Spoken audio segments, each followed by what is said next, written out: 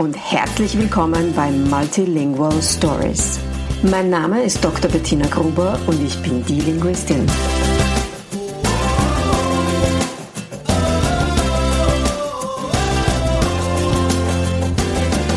Ich unterstütze voller Begeisterung mehrsprachige Familien mit Herz und Verstand auf ihrem individuellen Weg, damit ihre Kinder alle Familiensprachen erfolgreich und mit Leichtigkeit lernen können.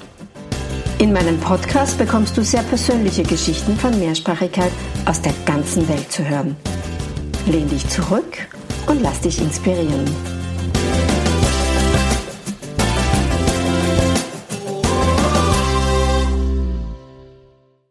Hallo und herzlich willkommen zu der heutigen Folge von Multilingual Stories.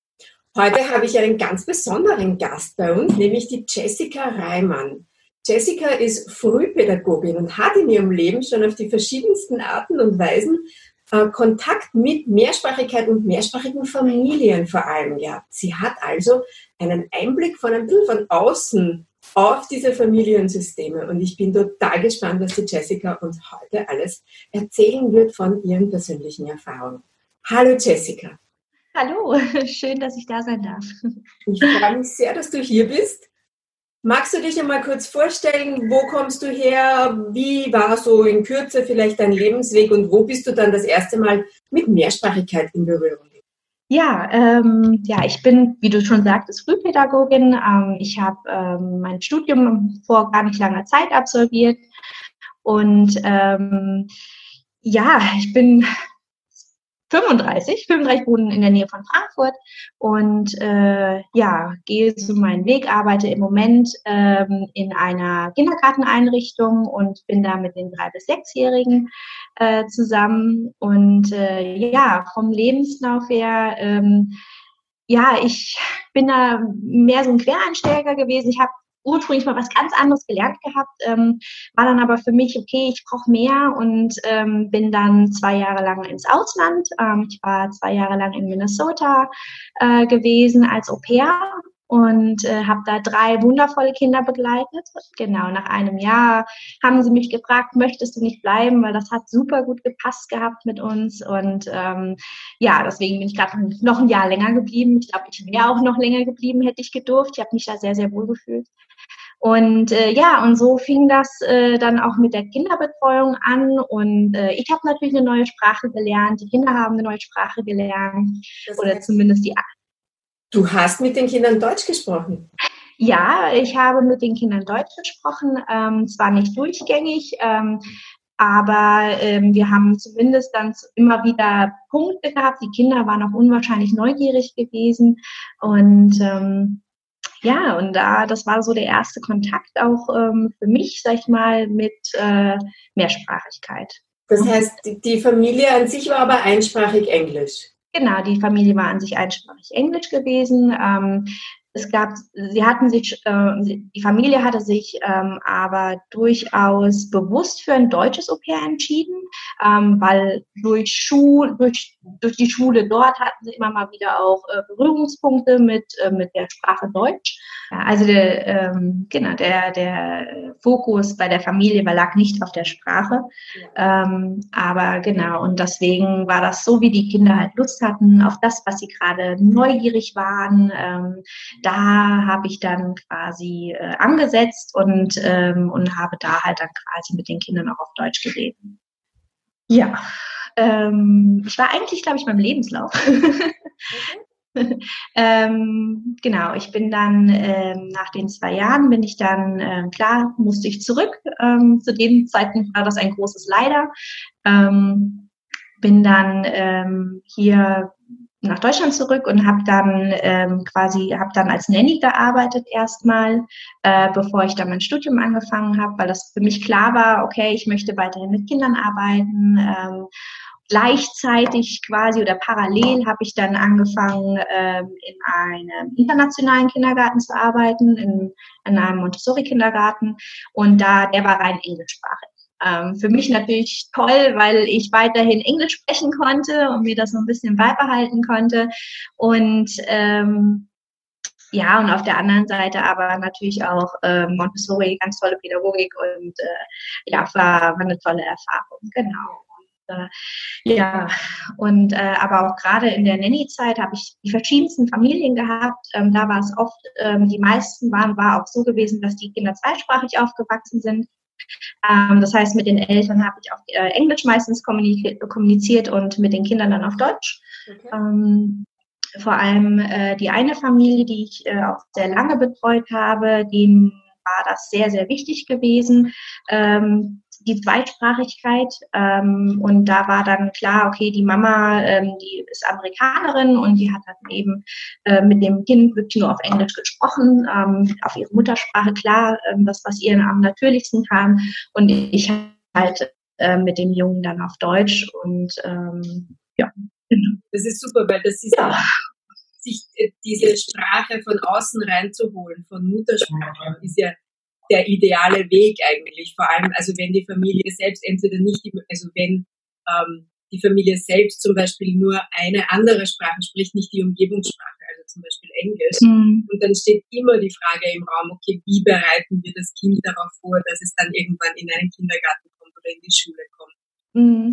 Ja, und für den kleinen Mann war das auch das Natürlichste auf der Welt gefühlt. Ne? Also weil die Mama hatte natürlich keinen Druck, weil sie irgendwie versuchen musste, perfektes Deutsch zu sprechen. Und klar, der Papa, der ist Deutscher, ne? Also er hat auch Deutsch mit dem Kleinen gesprochen, aber für sie war da kein Druck da.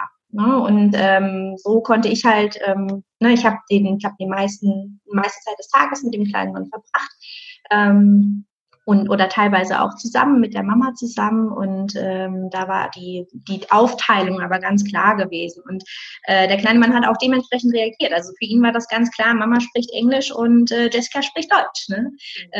Er hatte zwar dann auch immer mal so Phasen, wo er dann auch mal gewechselt hat und das war dann so, ja, und ja, aber es war eine sehr schöne Zeit gewesen, ja. Und ich glaube, der Mama hat es auch sehr geholfen. Mit Sicherheit. Und sie sollte mit ihrem Kind ja gar nicht Deutsch sprechen. Ihre Aufgabe von der sprachlichen Seite her ist, ihre Muttersprache weiterzugeben. Weil das ja auch die Sprache ist, mit der sie am natürlichsten Bindung und Beziehung zu ihrem Kind aufbauen kann. Ja. Ja. Ja, ich glaube, Alex hat das, also der kleine Mann hat das auch sehr genau gespürt. Ne? Also man hat das ja schon gesehen, wie er reagiert hat, dass er genau wusste, ne, mit welcher Sprache wohin. Und ich glaube, das ist das Natürlichste auf der Welt. Ja? Dieses genau, wie du sagtest, die Sprache weitergeben und die Kinder, die merken das, die riechen das. Ja, total. Und es ist spannend, weil es ja, also wir wissen, dass Kinder erst so ab dem 2., 3. Lebensjahr, manchmal sogar erst ab dem 4. beginnen, die Sprachen also jetzt auf einer sehr bewussten Ebene einzusetzen und dieses Bewusstsein dafür zu haben, dass sie 2 Sprachen sprechen oder vielleicht auch 3. Aber de facto wissen wir aus der Forschung auch, dass Kinder ja schon viel, viel früher diese Sprachen einzelnen Menschen zuordnen.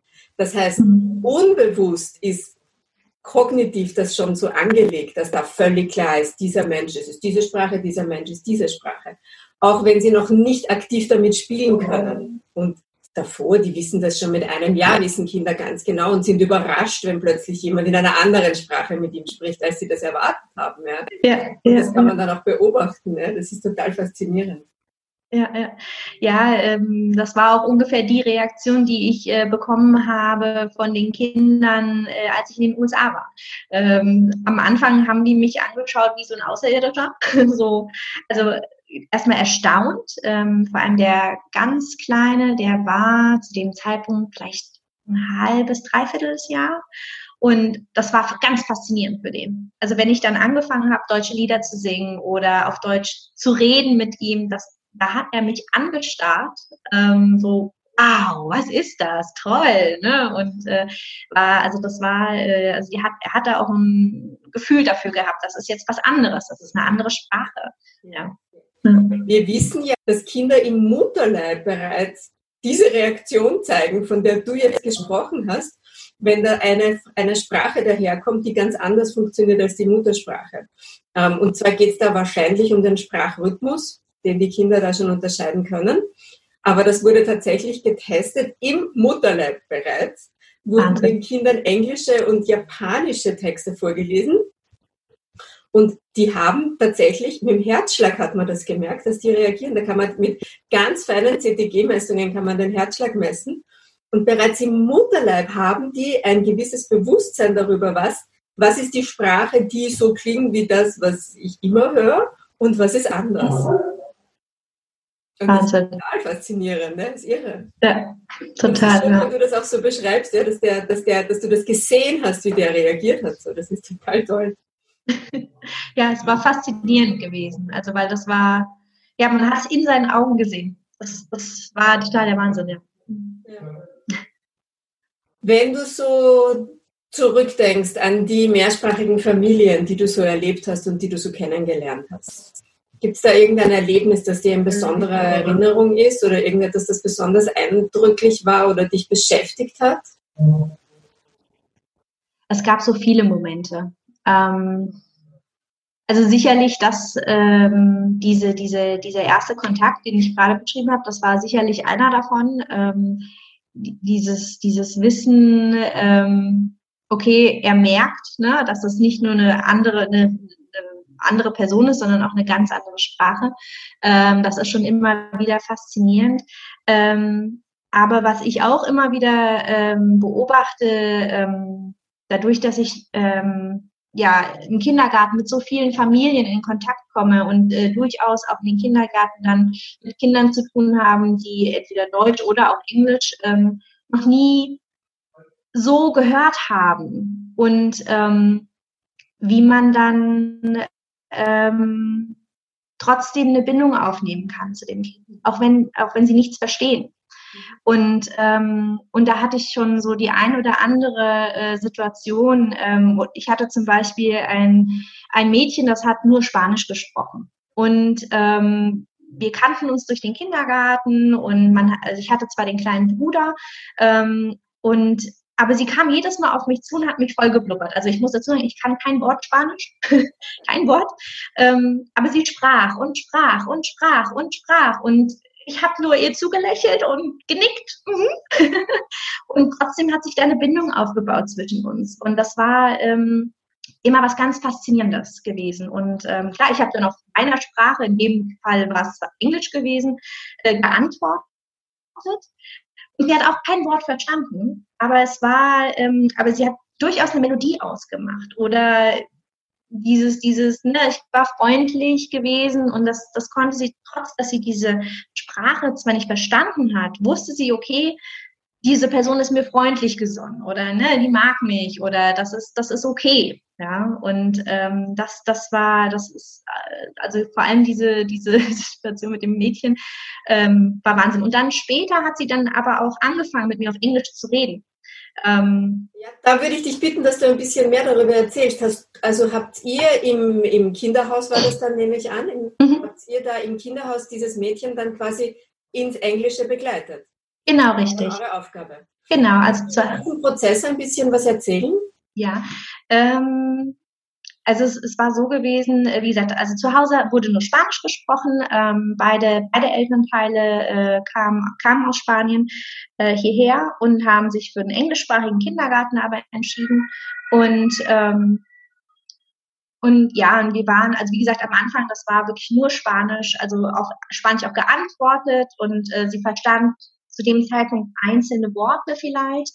Oder man hat sich natürlich auch viel mit Händen und Füßen kommuniziert und viel durch Zeigen. Aber sie ist da reingewachsen. Also sie wurde dort in der Gruppe, wo sie dann war, begleitet.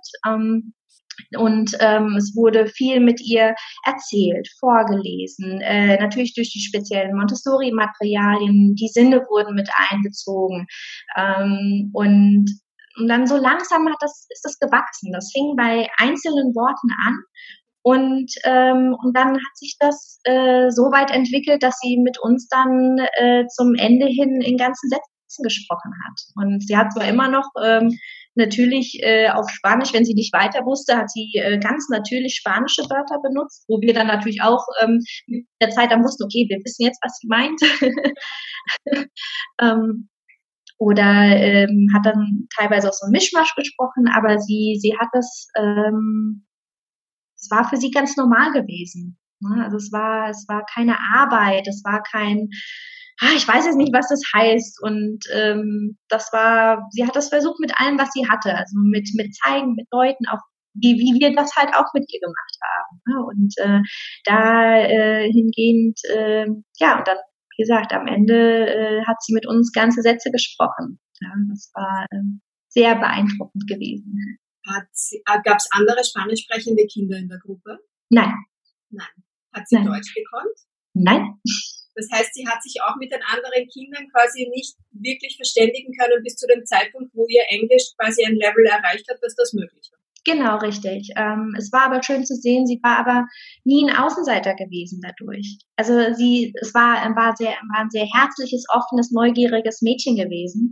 Und sie war trotzdem Teil der Gruppe. Und das war halt sehr schön zu sehen, weil sie trotzdem mit ihrer Art und mit einzelnen Worten dann genau trotzdem ausdrücken konnte, was sie möchte oder was sie braucht oder beim Spielen. Das war den Kindern egal, ob das jetzt Spanisch, Deutsch, Englisch war, das war vollkommen egal. Sie war ein Teil, sie hat mitgespielt. Klar, hier und da gab es Verständigungsschwierigkeiten oder Missverständnisse auch, die wir halt in einer Sprache.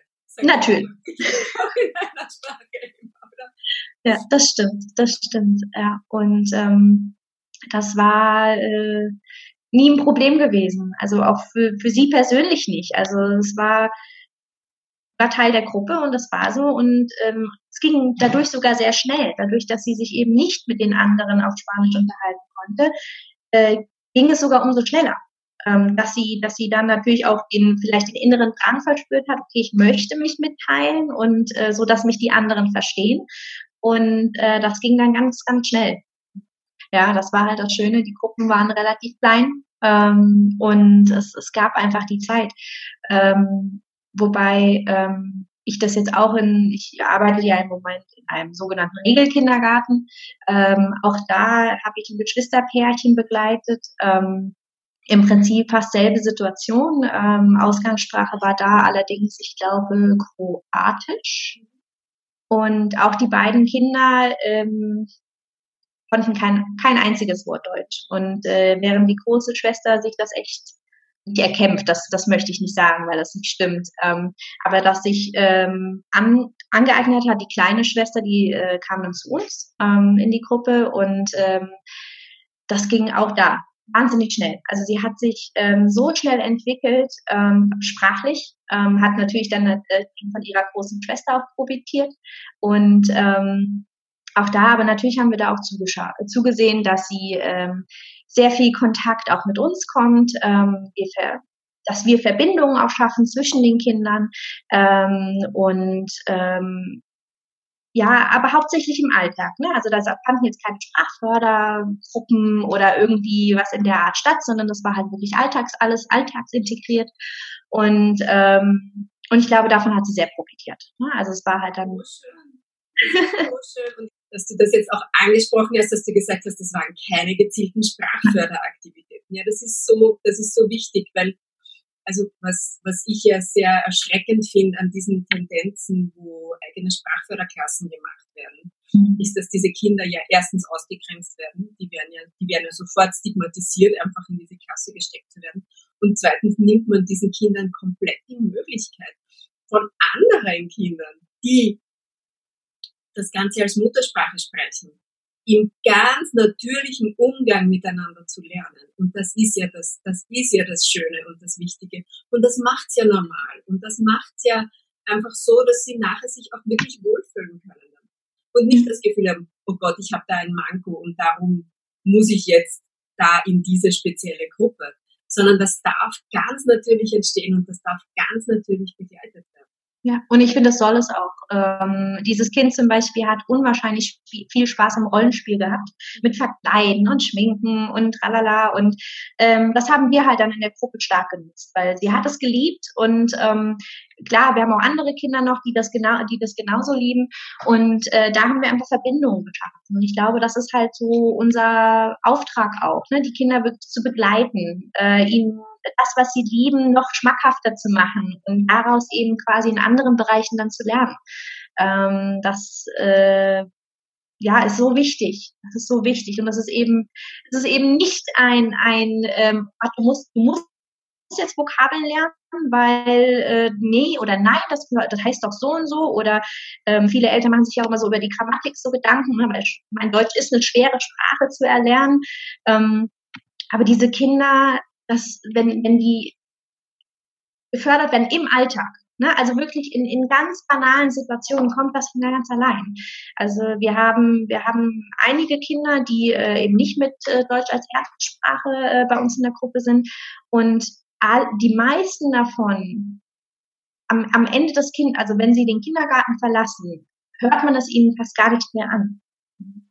Und deswegen ist es, ja, wie du sagtest, also es gibt nichts Schlimmeres, wie die Kinder zu separieren, zu sagen, nee, also du musst da dran noch ein bisschen arbeiten und wir ziehen dich jetzt da mal raus weil das kannst du ja machen. Und nee, das geht einfach nicht. Gar nicht, nein, ich weiß. Mir geht jetzt ganz das Herz auf, nochmal auch von den Geschichten, die du erzählst. Und ich sage immer, die Eltern, wenn sie dann eine Einrichtung aussuchen, wo sie ihr Kind hineingeben, die dürfen sich diese Einrichtung schon genau anschauen. Und die dürfen dann schon genau schauen, dass sie solche Pädagogen finden, wie du eine bist. Die dann eben genau schauen, was braucht denn dieses Kind? Wie kann ich dieses Kind unterstützen? Was kann ich für dieses spezielle Kind machen? Wie kann ich es begleiten? Wie kann ich es fördern, aber im Sinne von seine eigenen Stärken hervorkehren, und wie kann ich in diesem Prozess so leicht wie möglich machen? Ja, und ich kann da auch nur an alle Eltern eigentlich appellieren, wirklich fragen. Also wenn da Einrichtungen ausgesucht wird und sich angeschaut wird, wirklich den Pädagogen Löcher in den Bauch fragen, weil dadurch ergeben sich meistens ganz interessante Unterhaltungen und man lernt sich kennen. Und nur dann wissen wir auch, okay, wo können wir ansetzen? Das ist so wichtig. Das ist wirklich sich die Pädagogen anschauen, weil mit denen steht und fällt es. Ja, das ist so eine schöne Geschichte. Ich bin jetzt ganz beseelt. Jetzt fehlt mir gerade ein bisschen, weil das so schön ist, wie ihr das begleitet habt und wie du das auch unterstützen konntest. Und wie ist die Arbeit mit mehrsprachigen Kindern in der Gruppe? Spannend, aber also für mich persönlich muss ich ganz ehrlich sagen, nicht anders wie mit jedem anderen Kind auch. Weil, ja, das ist eine Seite von dem Kind, das mehrsprachig aufwächst. Meiner Meinung nach was ganz, ganz Tolles, ein Geschenk, zweisprachig oder mehrsprachig aufzuwachsen. Aber ich sag mal, im Sinne der Arbeit macht es keinen Unterschied für mich. Weil, wie gesagt, jedes Kind hat seine Stärken, seine Schwächen, und deswegen macht es keinen Unterschied. Da ist es immer was Besonderes, eher mit den Eltern die Arbeit tatsächlich. Weil ich habe die Erfahrung gemacht, viele Eltern sind sich dann sehr unsicher. Das ist eher tatsächlich die Arbeit mit den Eltern, die dann spannend ist. Gerade wenn es um das Thema dann Deutsch mit uns sprechen ist. Ne? Also das ist für viele, gerade für Mütter, zumindest habe ich die Erfahrung gemacht, die trauen sich dann oft nicht. Sie trauen sich nicht, also ich habe mich mit einer Mama mal unterhalten, sie sagt, sie hat unwahrscheinlich Angst, was Falsches zu sagen. Und sie macht sich so Sorgen um ihre Töchter, und diese Frau hat 2 wundervolle Töchter. Dabei ist ihr Deutsch eigentlich sehr, sehr gut. Das hat mich immer wieder überrascht. Und das ist dann manchmal halt sehr schade, weil diese Sprachbarriere halt dann da ist. Wir erfahren dann weniger über das Kind, über die Familiensituation und wissen vielleicht gar nicht so, wo der Schuh drückt gerade, wo wir vielleicht noch begleiten könnten. Und das ist eigentlich eher das Spannende, dann wirklich den Eltern das Vertrauen zu schenken, zu sagen, hey, es ist in Ordnung und du darfst Fehler machen und du darfst auch blöde Fragen in Anführungszeichen stellen, weil blöde Fragen gibt es nicht. Ich denke, gerade wenn es um die Arbeit mit den Kindern geht, das ist so wichtig für uns alle, für diese Partnerschaft. Denn ich denke, nur so können wir dann auch das volle Potenzial aus dieser Beziehung zu Kind und Eltern eben rausholen. Ja, das ist so wichtig, weil ihr seid ja auch abhängig von den Informationen, die ihr von den Eltern bekommt. Und sehr oft ist es ja so, dass Dinge zu Hause passieren, die sich im Kindergarten auf ganz andere Art und Weise äußern. Und euch hilft es dann zu wissen, da ist zu Hause jetzt gerade irgendetwas in Schieflage gewesen. Oder auch zu wissen, was bringt das Kind vom Kindergarten nach Hause mit? Ja, was begeistert es vollkommen und was erzählt es zu Hause? Ich habe zum Beispiel ein Kind zu Hause, das hat sehr lange zu Hause die Sachen alle erst verarbeitet, die im Kindergarten passiert sind. Ja, die im Kindergarten haben geglaubt, sie saugt schon alles irgendwie auf wie ein Schwamm, aber wirklich Feedback kriegen wir von dem Kind nicht. Ja? Und von mir haben sie dann die Videos bekommen mit den Liedern, die das Kind zu Hause gesungen hat und den Gedichten und den Geschichten. Ja, die waren ganz, es funktioniert. Ja, ja, und das ist so wichtig, dass diese Kommunikation, also dass den Eltern auch bewusst ist, dass sie bis zu einem gewissen Grad auch Teil der Einrichtung sind, wo ihr Kind ist. Nicht nur ein gewisser Teil, ein großer Teil.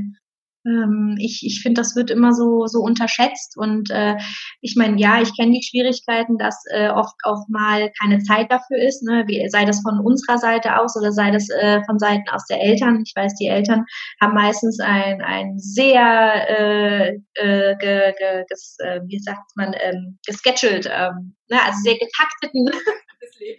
Genau, ein sehr getaktetes Leben und dann ist nicht immer die Zeit, das ist uns auch schon bewusst. Aber ja, es macht es aber eigentlich umso wichtiger. Ich überlege gerade, wir haben zum Beispiel ein Kind bei uns, der Papa ist sehr oft auf Auslandsreisen.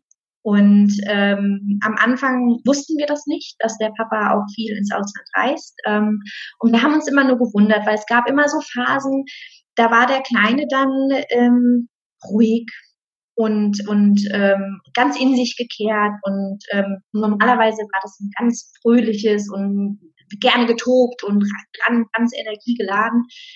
Und dann gab es aber immer wieder diese Phasen. Und bis wir dann mal halt gefragt haben und dann kam halt heraus, ja, der Papa ist mal wieder auf Auslandsreise und dann hat sich das erklärt. Und so konnten wir halt dann auch auf das Kind eingehen, ne, zu sagen, dann haben wir Bücher gelesen von eben Reisen. Ne, und dann kam man, ja, mein Papa ist da gerade oder so ungefähr. Es ist sehr, sehr spannend. Ne? Und wie gesagt, für uns halt eine tolle Info, weil wir sagen können, okay, dann bearbeiten wir solche Themen. Ja? Und andere Kinder erleben das ja vielleicht auch. Ne? Vielleicht, die verbinden das dann vielleicht mit, wir waren im Urlaub oder wir waren woanders. Aber es gibt immer wieder Punkte, die sich dann überschneiden. Und wo wir dann zwar das eine Kind damit trösten, das andere aber tolle Erfahrungen austauschen lassen und so kommen die beiden dann vielleicht wieder zusammen. Ja, ganz schön. Ja. Das heißt, deine Message an die Eltern ist auch wenn das nicht eure Muttersprache ist und auch wenn ihr unsicher seid, vielleicht jetzt auf Deutsch zum Beispiel zu kommunizieren. Lasst es sein, redet trotzdem, redet mit uns, bleibt in Verbindung, bleibt in Kontakt. Ja, auf jeden Fall, das ist so wichtig.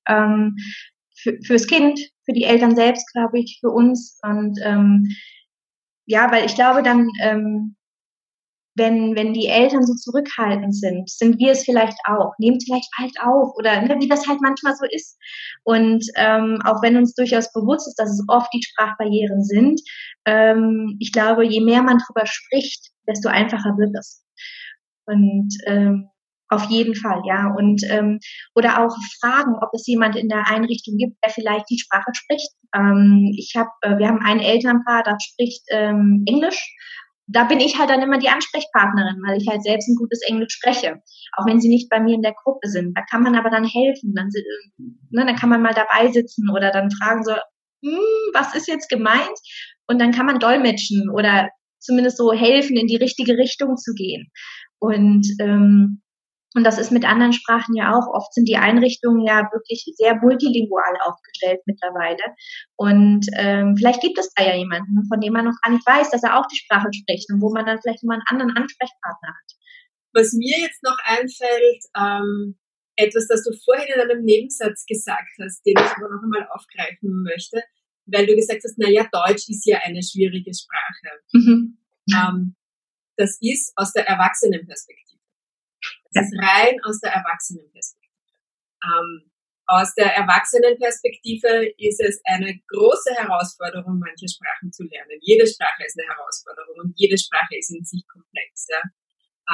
Es gibt Sprachen, die sind für bestimmte Sprecher noch sehr viel schwieriger zu lernen. Ich hatte vor kurzem ein Gespräch mit einem Amerikaner, der Chinesisch gelernt hat. Und Chinesisch ist ja eine Tonsprache. Ja, da muss man dann 4 verschiedene Töne lernen. Die hört man am Anfang nicht einmal. Ja, vielleicht nie wirklich. Ja.